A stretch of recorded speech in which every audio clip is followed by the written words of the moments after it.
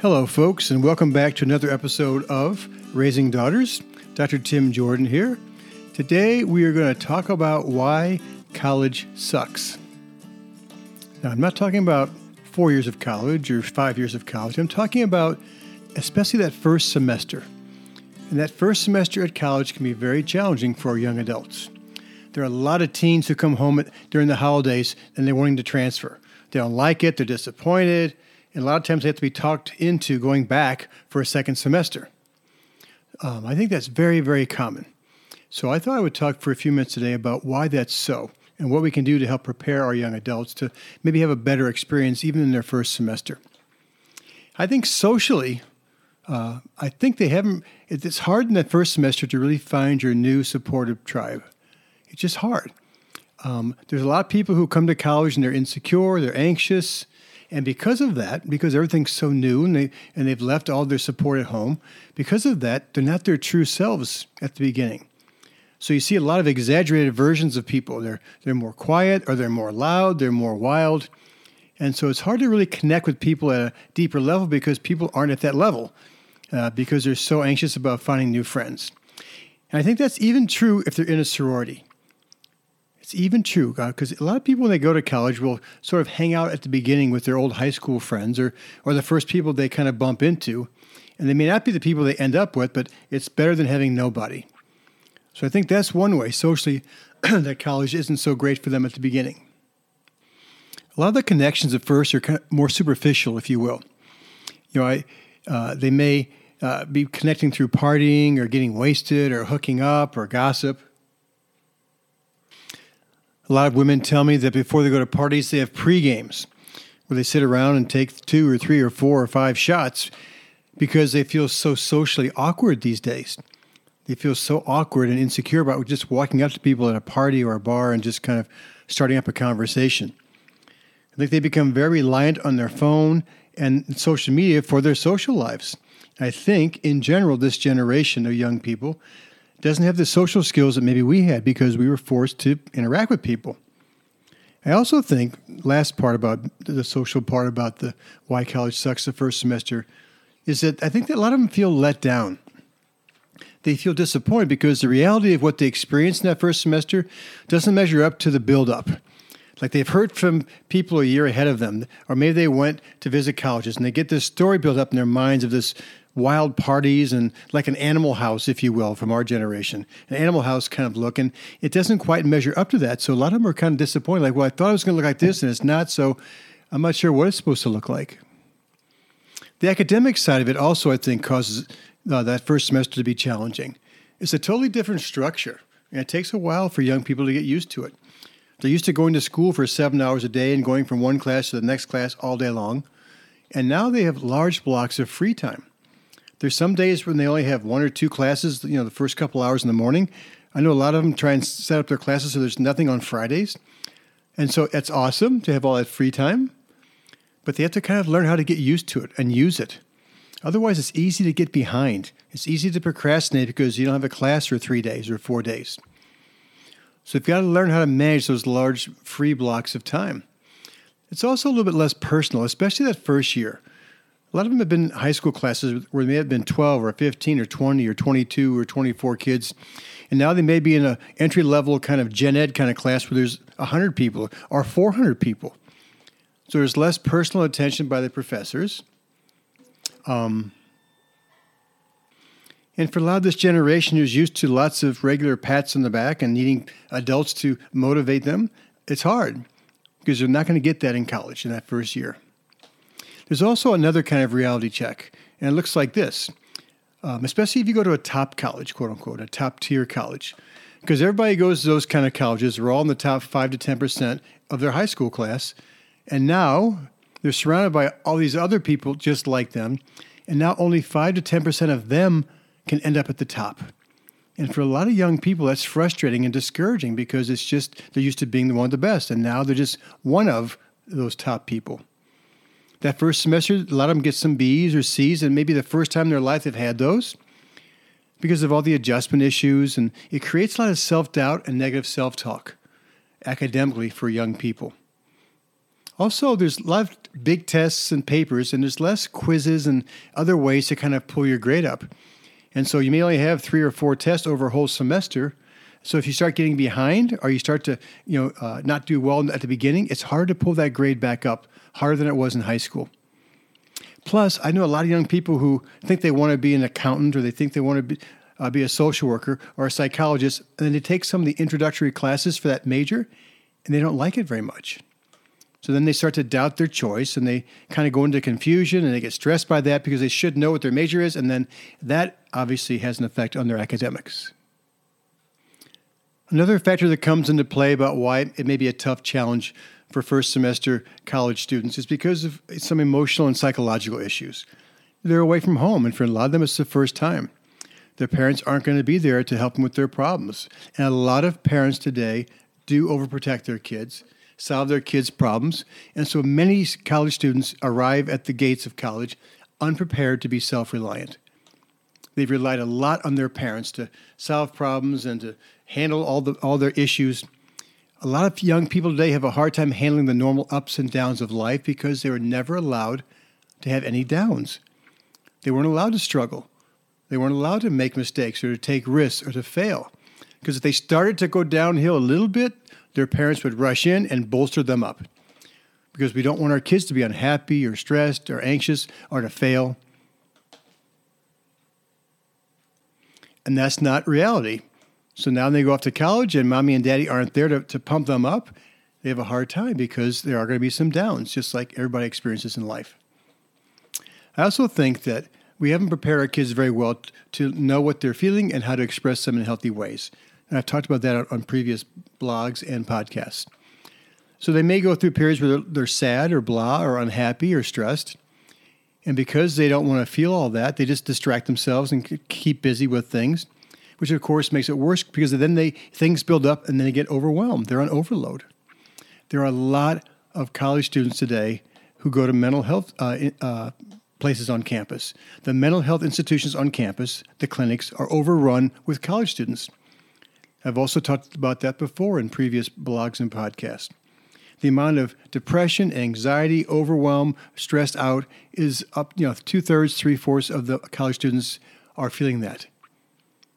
And I think because they're on overwhelm, because they're not expressing things and things build up, it creates a whole other litany of symptoms, like poor sleep, hard to fall asleep because they have so much on their minds. And when they lay down to fall asleep, it's the first time all day they've been alone and quiet, and bam, all this stuff comes rushing up.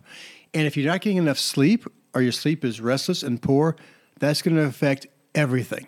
It's going to be harder to concentrate. It's going to be harder to not be so emotional and have all the emotional ups and downs.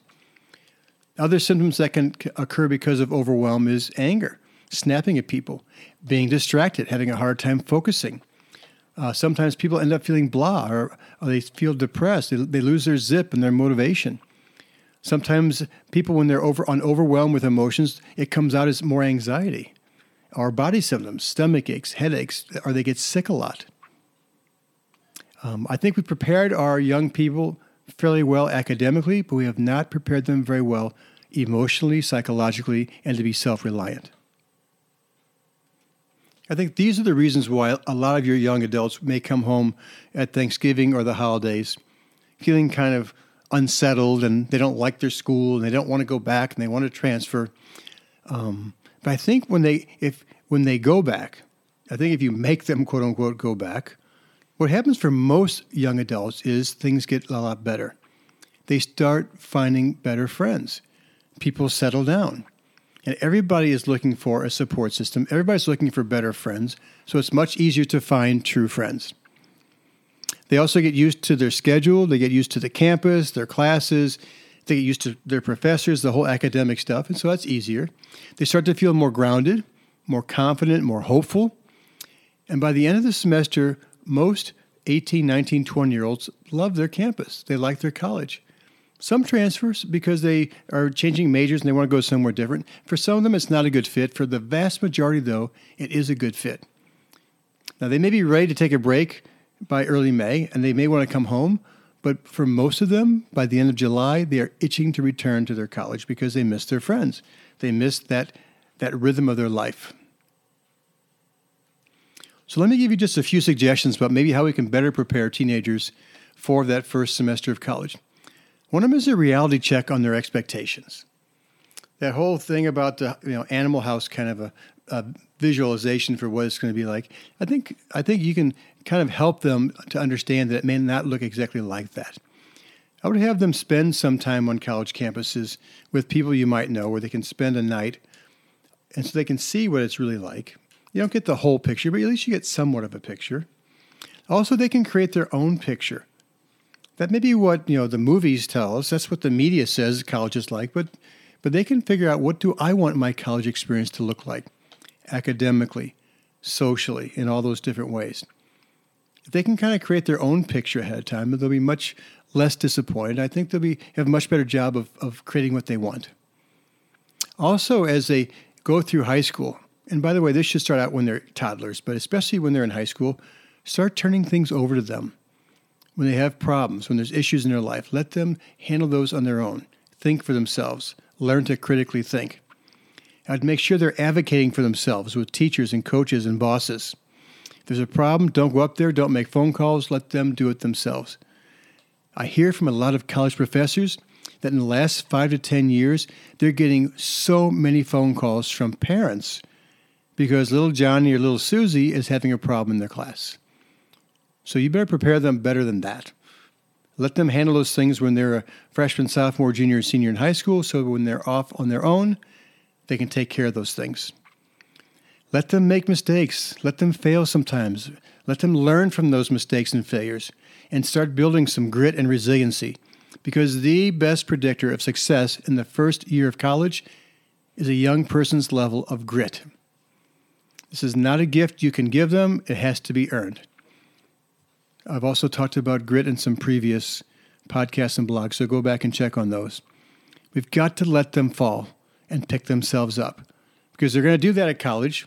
They're going to have those opportunities. And if they've done it dozens of times when they were growing up, it's no big deal.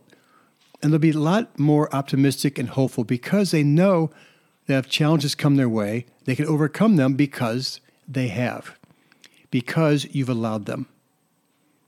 I also, along the way, would encourage them to take breaks from technology, whether it's an evening or a weekend or a week when you're on vacation, or especially when they're with their friends. Like if their friends come over for a sleepover or something, you might want to talk about having times when they are actually looking at each other and making connections and talking. We had a sleepover at our house a couple years ago. There was at our trivia night where we raised scholarship money for our summer camps. One of the things people bid on was an overnight sleepover at the Jordans. So Ann and I had, I think it was 8 or 10 middle school girls. And they were a blast. But I remember they came and they knew each other. And so they were having fun. We actually brought board games and things, which a lot of them had not played in a long time. And they were laughing and giggling. So then we came upstairs at one point to get some snacks or something. And then one of the girls brought their phone out. And then boop, boop, boop, boop, all of a sudden there were 10 phones out. And everybody was staring at their phone. And Ann and I looked at each other and kind of smiled. And we said to them, is this what you guys want for tonight? Do you want to be with each other? Or do you want to be with each other partly, but also talking to other people who aren't here? And the girls decided on their own that they wanted to be fully present. So they all took their phones and they turned them off and they took them down to our basement and they stuffed them into their backpacks.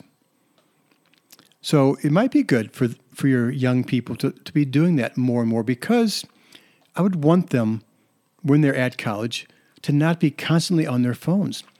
Young people tell me all the time when they're walking around campus, everybody's got their nose in their phone. Thus, they're not making eye contact. They're not meeting people.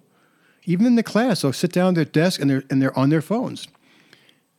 I think we can help them become more aware of the cost of that and to start trying to do it different. I also think it'd be great to raise their awareness that it might take a while to find their tribe and to not lose hope and to go into despair. That's normal to not find your besties that first semester. They might, but it's really common for girls to sort of, and boys, I guess, to find their real true friends. It might take more than just a few months. Plus, people settle down, people become more authentic, people aren't so exaggerated, and I think that's easier to start connecting with people. Also, we talked at our camp this summer. It was really interesting. After the first day, there was some complaining about people talking about juuling and just, like bravado kinds of things. And we asked them if that's how they wanted to connect, because most of them said they would love to have deeper, better, truer friends. And so we started talking about cheap talk. And then we also said, and then pardon me if this offends anybody, the difference between Aldi's talk versus Whole Foods talk. Aldi's versus Whole Food conversations. And Whole Foods conversations had more depth. You're talking about more real things and being a little bit vulnerable sometimes. And they wanted to have the more Whole Foods kind of conversations because they wanted to have deeper friends. So you can talk about that with your young adult too before they go up to school. I oftentimes have girls in my counseling practice make a list of the qualities they want in a really good friend. Qualities about, what kind of a person are they, how do they treat you and other people. And that may sound like a younger kid thing, but it's actually not. Because they have that list in their mind when they're walking around campus those first few months. They can start looking for people who match the list. They can be picky about who they hang with and who they hold close, because that'll make a big difference, I think, in how they do that first year in college.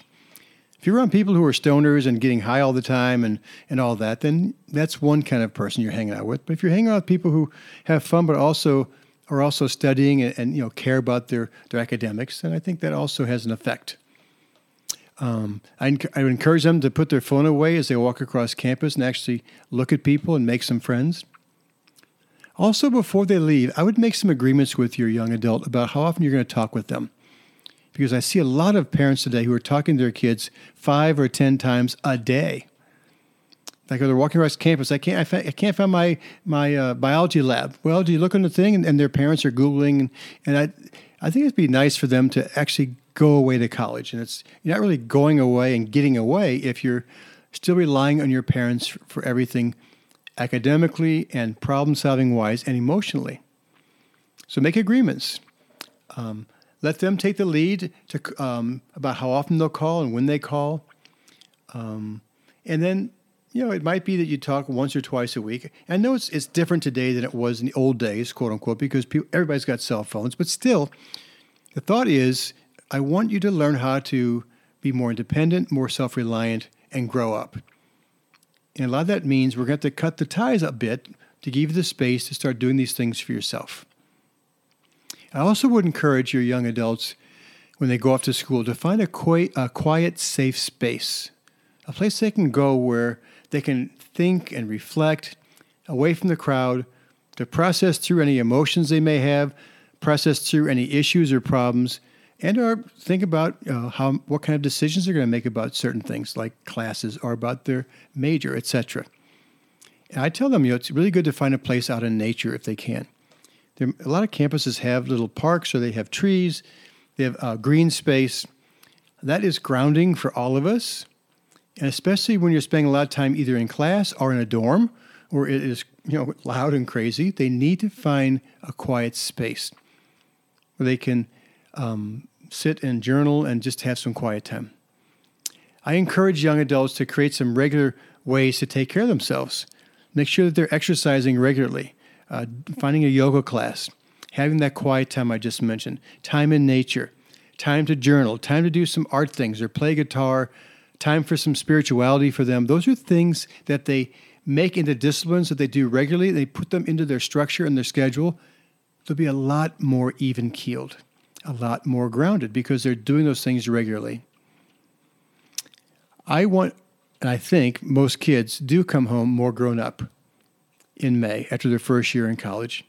And I think we can help them avoid some of the pitfalls in that first year by doing some of the things I just described. I would love for them to hear stories from people who are in college or out of college so they can kind of give them a truer picture of what it's really like. And also to normalize that part about how it's maybe challenging the first semester. You may want to transfer. You may not find your besties that first semester, but don't give up. Hang in there and give it at least a year. And for most of them, it'll end up being a really good experience. Also, a quick cheap plug-in for my new book, Letters from My Grandfather, Timeless Wisdom for a Life Worth Living. I have lots of good, advice in there, a lot of good wisdom to help young adults. I really wrote it initially for young people aged 18 to 25, kind of late millennials, people who were 20-something, because I feel like there was some gaps in what they needed to know to make a successful life. So you also might want to check on my website, go to Amazon, Nook, Kindle, all those places, our Barnes & Noble stores, all those places will have that book, Letters from My Grandfather, Timeless Wisdom for a Life Worth Living. I think that would also be helpful to prepare your young adults for college. I hope this helps you, parents, to understand your young adult who's going off to school, and also have them listen to this podcast as well, so they might have a different look before they walk onto campus, or if they're just being on campus for those first few weeks of the first month. I'll be back in 2 weeks with a new podcast. I'll be back next week with the blog. I appreciate you listening in every week or reading my blog every other week. I also really appreciate you sharing these blogs and podcasts with other people. Also, if you read my new book, please do me a big favor and write a review on Amazon or Nook or Kindle, those places, because it really helps a lot for people to become more aware of the book. I'll be back with you in a week with the blog and in 2 weeks with the podcast. Thanks for joining in. Shopify helps you sell at every stage of your business. Like that, let's put it online and see what happens stage. And the site is live. That we opened a store and need a fast checkout stage. Thanks. You're all set. That count it up and ship it around the globe stage. This one's going to Thailand. And that, wait, did we just hit 1 million orders stage? Whatever your stage, businesses that grow with Shopify. Sign up for your $1 a month trial at shopify.com/listen.